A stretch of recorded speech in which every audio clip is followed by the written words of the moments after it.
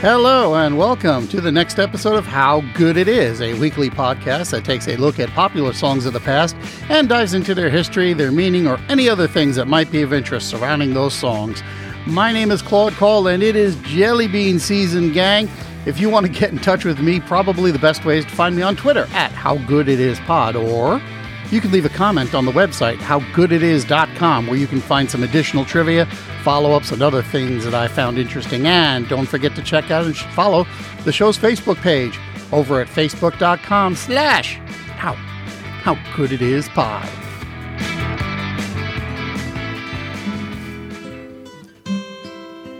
It's arguably the most famous rock and roll recording of all time, and it never made the charts.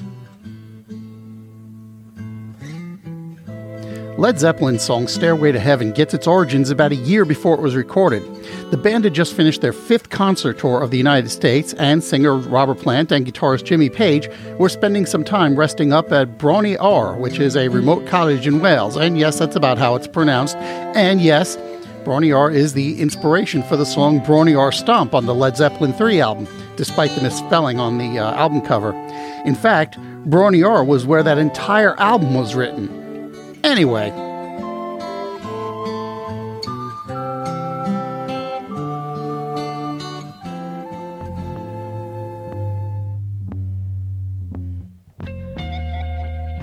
up until that point, the epic centerpiece song of their concerts had been Dazed and Confused, but they were looking for something to replace it.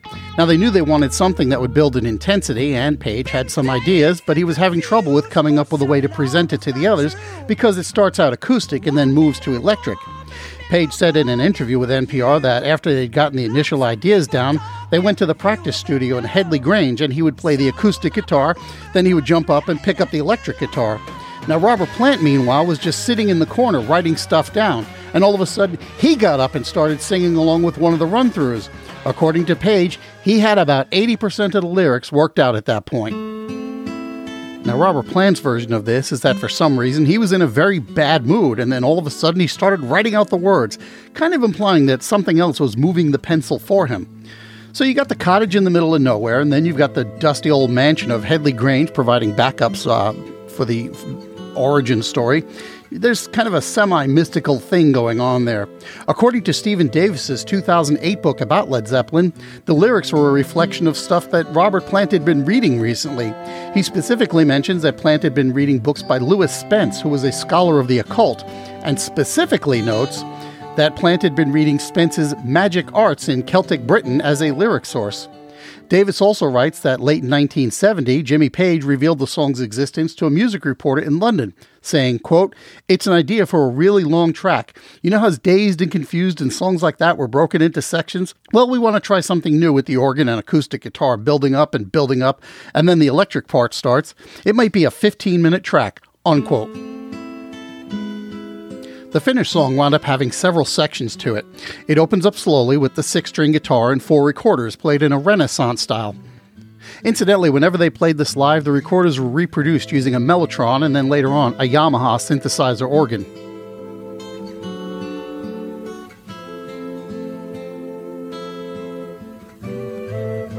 Next, the instruments go electric. Robert Plant is still singing in his mid-vocal range. You might also notice that as the song moves forward, the layers start to build on one another.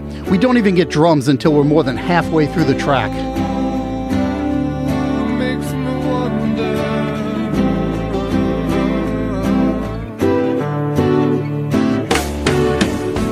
If there's a bustle in your hedgerow, don't be alone there. It's just a sprinkling for the May Queen. Yes, there are 2 paths you can go by, but in the long run, there's still time to change the road you're on. And the tempo picks up a little bit more, and we're given a long guitar solo. Supposedly, Jimmy Page had actually worked out 3 different solos and had a hard time deciding which one to keep.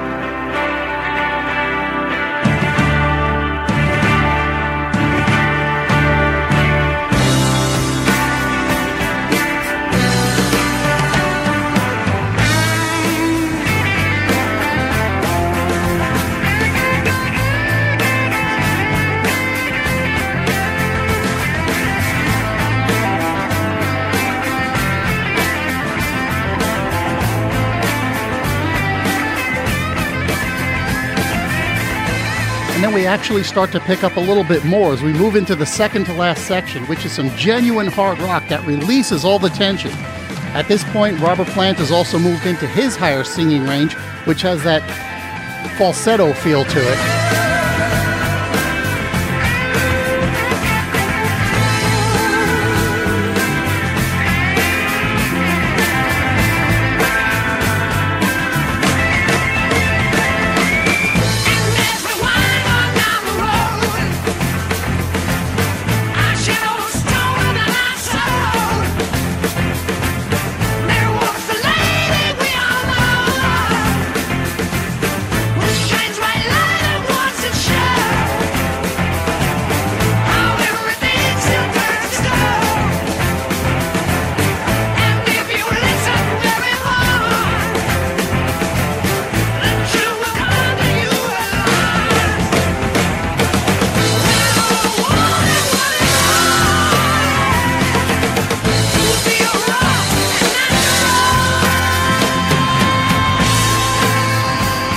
Finally, it comes down to the a cappella epilogue.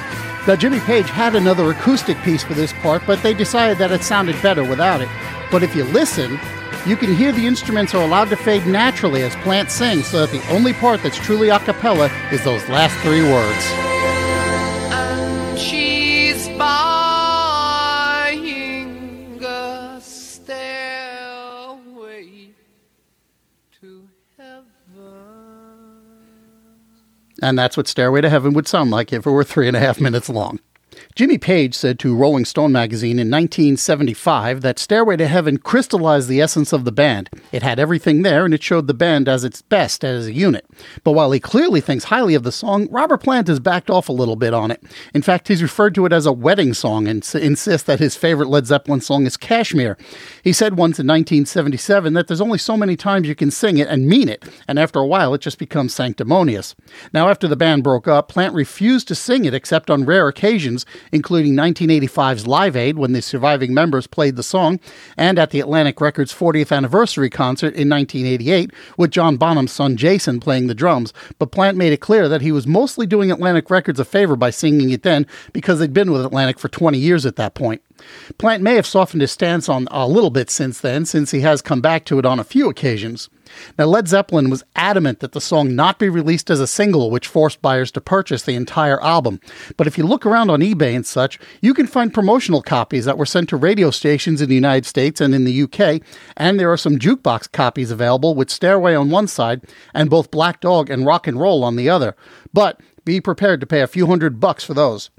But here's something kind of interesting in that vein. Back in 2007, Led Zeppelin's entire catalog was finally made available as legal digital downloads, which meant that all of their tracks were eligible for the UK singles chart. As a result, at the end of that week in November, that would be the week of November 12th, the original version of Stairway to Heaven charted for the first time, entering their version of the Hot 100 over there at number 37. That was the highest position it attained, but it managed to stay on the chart for 4 weeks. In the US, it peaked at number 30 on the digital songs chart. So, while I said it never really charted, it kind of did. Now, there are a couple of controversies that I should probably cover here. The first is that the contention that Stairway to Heaven sounds an awful lot like a 1968 instrumental track called Taurus by the band Spirit.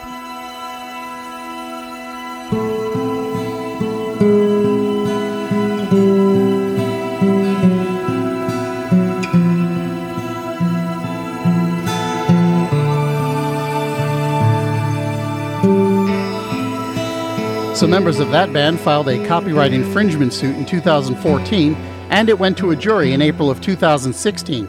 And while the similarities were acknowledged, the jury ruled unanimously that it did not amount to infringement. The verdict was appealed about a year ago, and so far as I know, that's about where it stands now. The other controversy goes back to 1982, when a television program on the Christian network Trinity Broadcasting claimed that satanic messages were hidden in a bunch of popular songs through a technique called backmasking. Essentially, if you played the song backward, you'd hear the decoded messages. Here's the passage from Stairway to Heaven that they claimed had the message. If there's a bustle in your hedgerow, don't be alone there. It's just a sprinkling for the May Queen.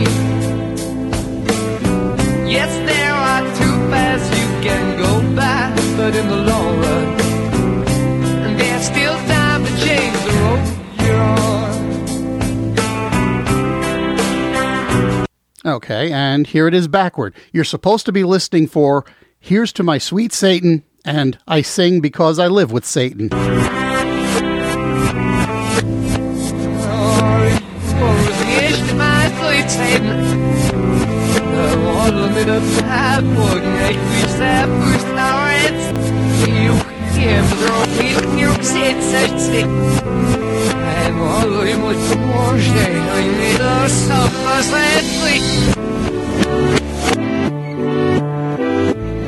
This actually led to a California assemblyman proposing a state law that would require warning labels on records containing backmasking. Fortunately, in this case, sanity prevailed and the law didn't happen. For its part, Led Zeppelin mostly ignored the claims. The label, Swan Song, response was that their turntables only play in one direction, forwards. About a year later, Robert Plant told Musician magazine that the song was written with every best intention, and as far as backmasking was concerned, that wasn't his idea of making music. Like all good and popular songs, Stairway to Heaven has been covered a few times. Here are just a couple of them. This first one has some surface noise to it, so don't adjust your podcast player.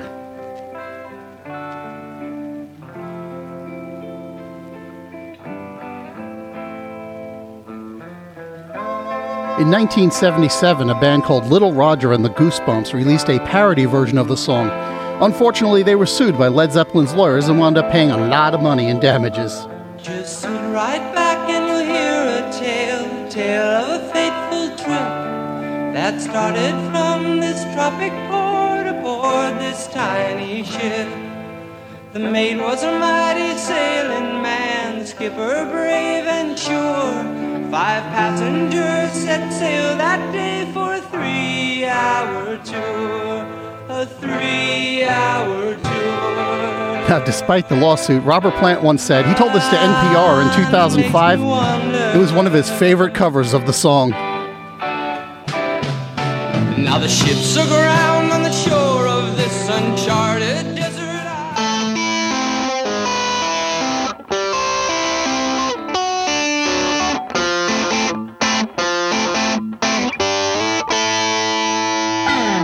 The hard rock / reggae band Dread Zeppelin released a cover of Stairway to Heaven on their second album. Dread Zeppelin members said they waited until the second album to record it so that people would actually buy the second album. And the song did, in fact, manage to chart in the UK, topping out at number 62.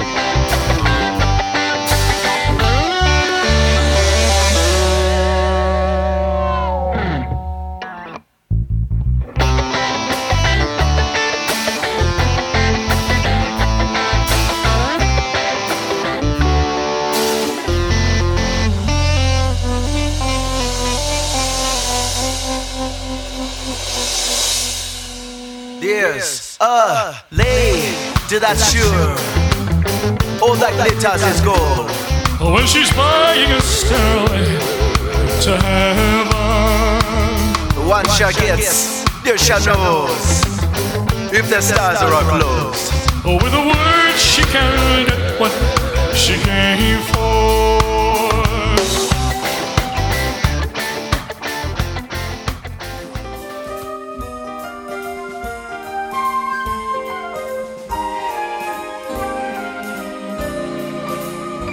There's a lady who's sure all that glitters is gold, and she's buying a stairway to heaven. This one's from 1997, and as you can hear, it's being played in kind of a jazz waltz style. The singer, Pat Boone. What she came for.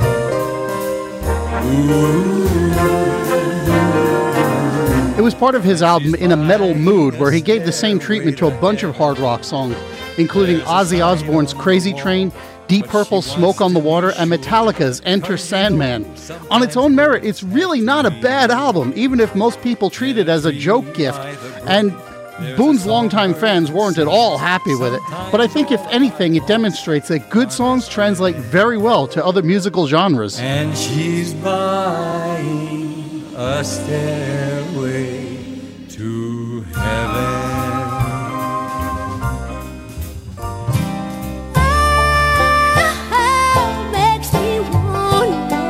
Back in 2002, the song was covered by Dolly Parton in a rather stripped-down acoustic recording. This one received a lot of praise from Robert Plant. He liked the way it came out.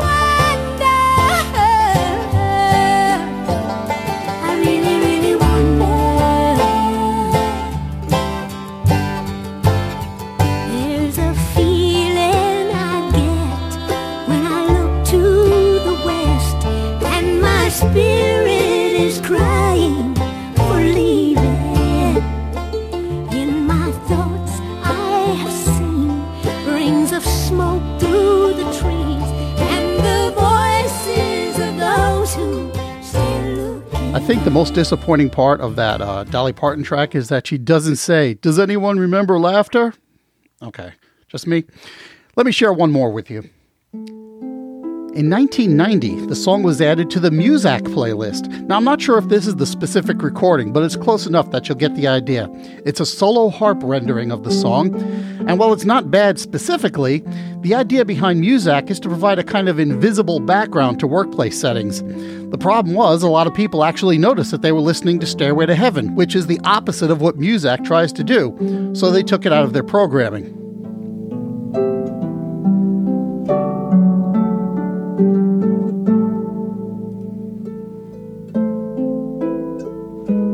I'm going to leave you with one more bit of trivia.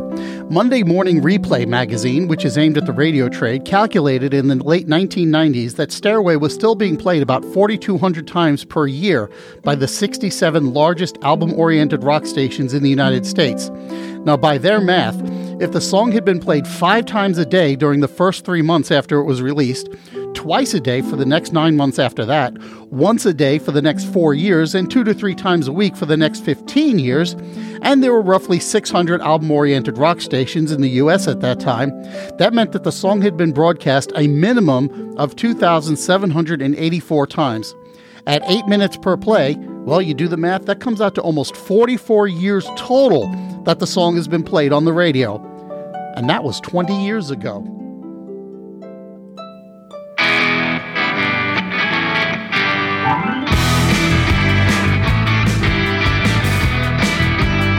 And that's it for this edition of How Good It Is. Hey, if you want to get in touch with me, don't forget, you can always email me at howgoodpodcast@gmail.com, or you can follow me on Twitter at howgooditispod. You can also check out and follow the show's Facebook page at facebook.com/howgooditispod. Or you can check out the show's website, howgooditis.com, where I throw in a few extra bits for you. Next time around, we're going to discover how good it is to have Betty Davis eyes. And a personal note to my friend Kathy, this has nothing to do with you. Thanks so much for listening, and I will see you then.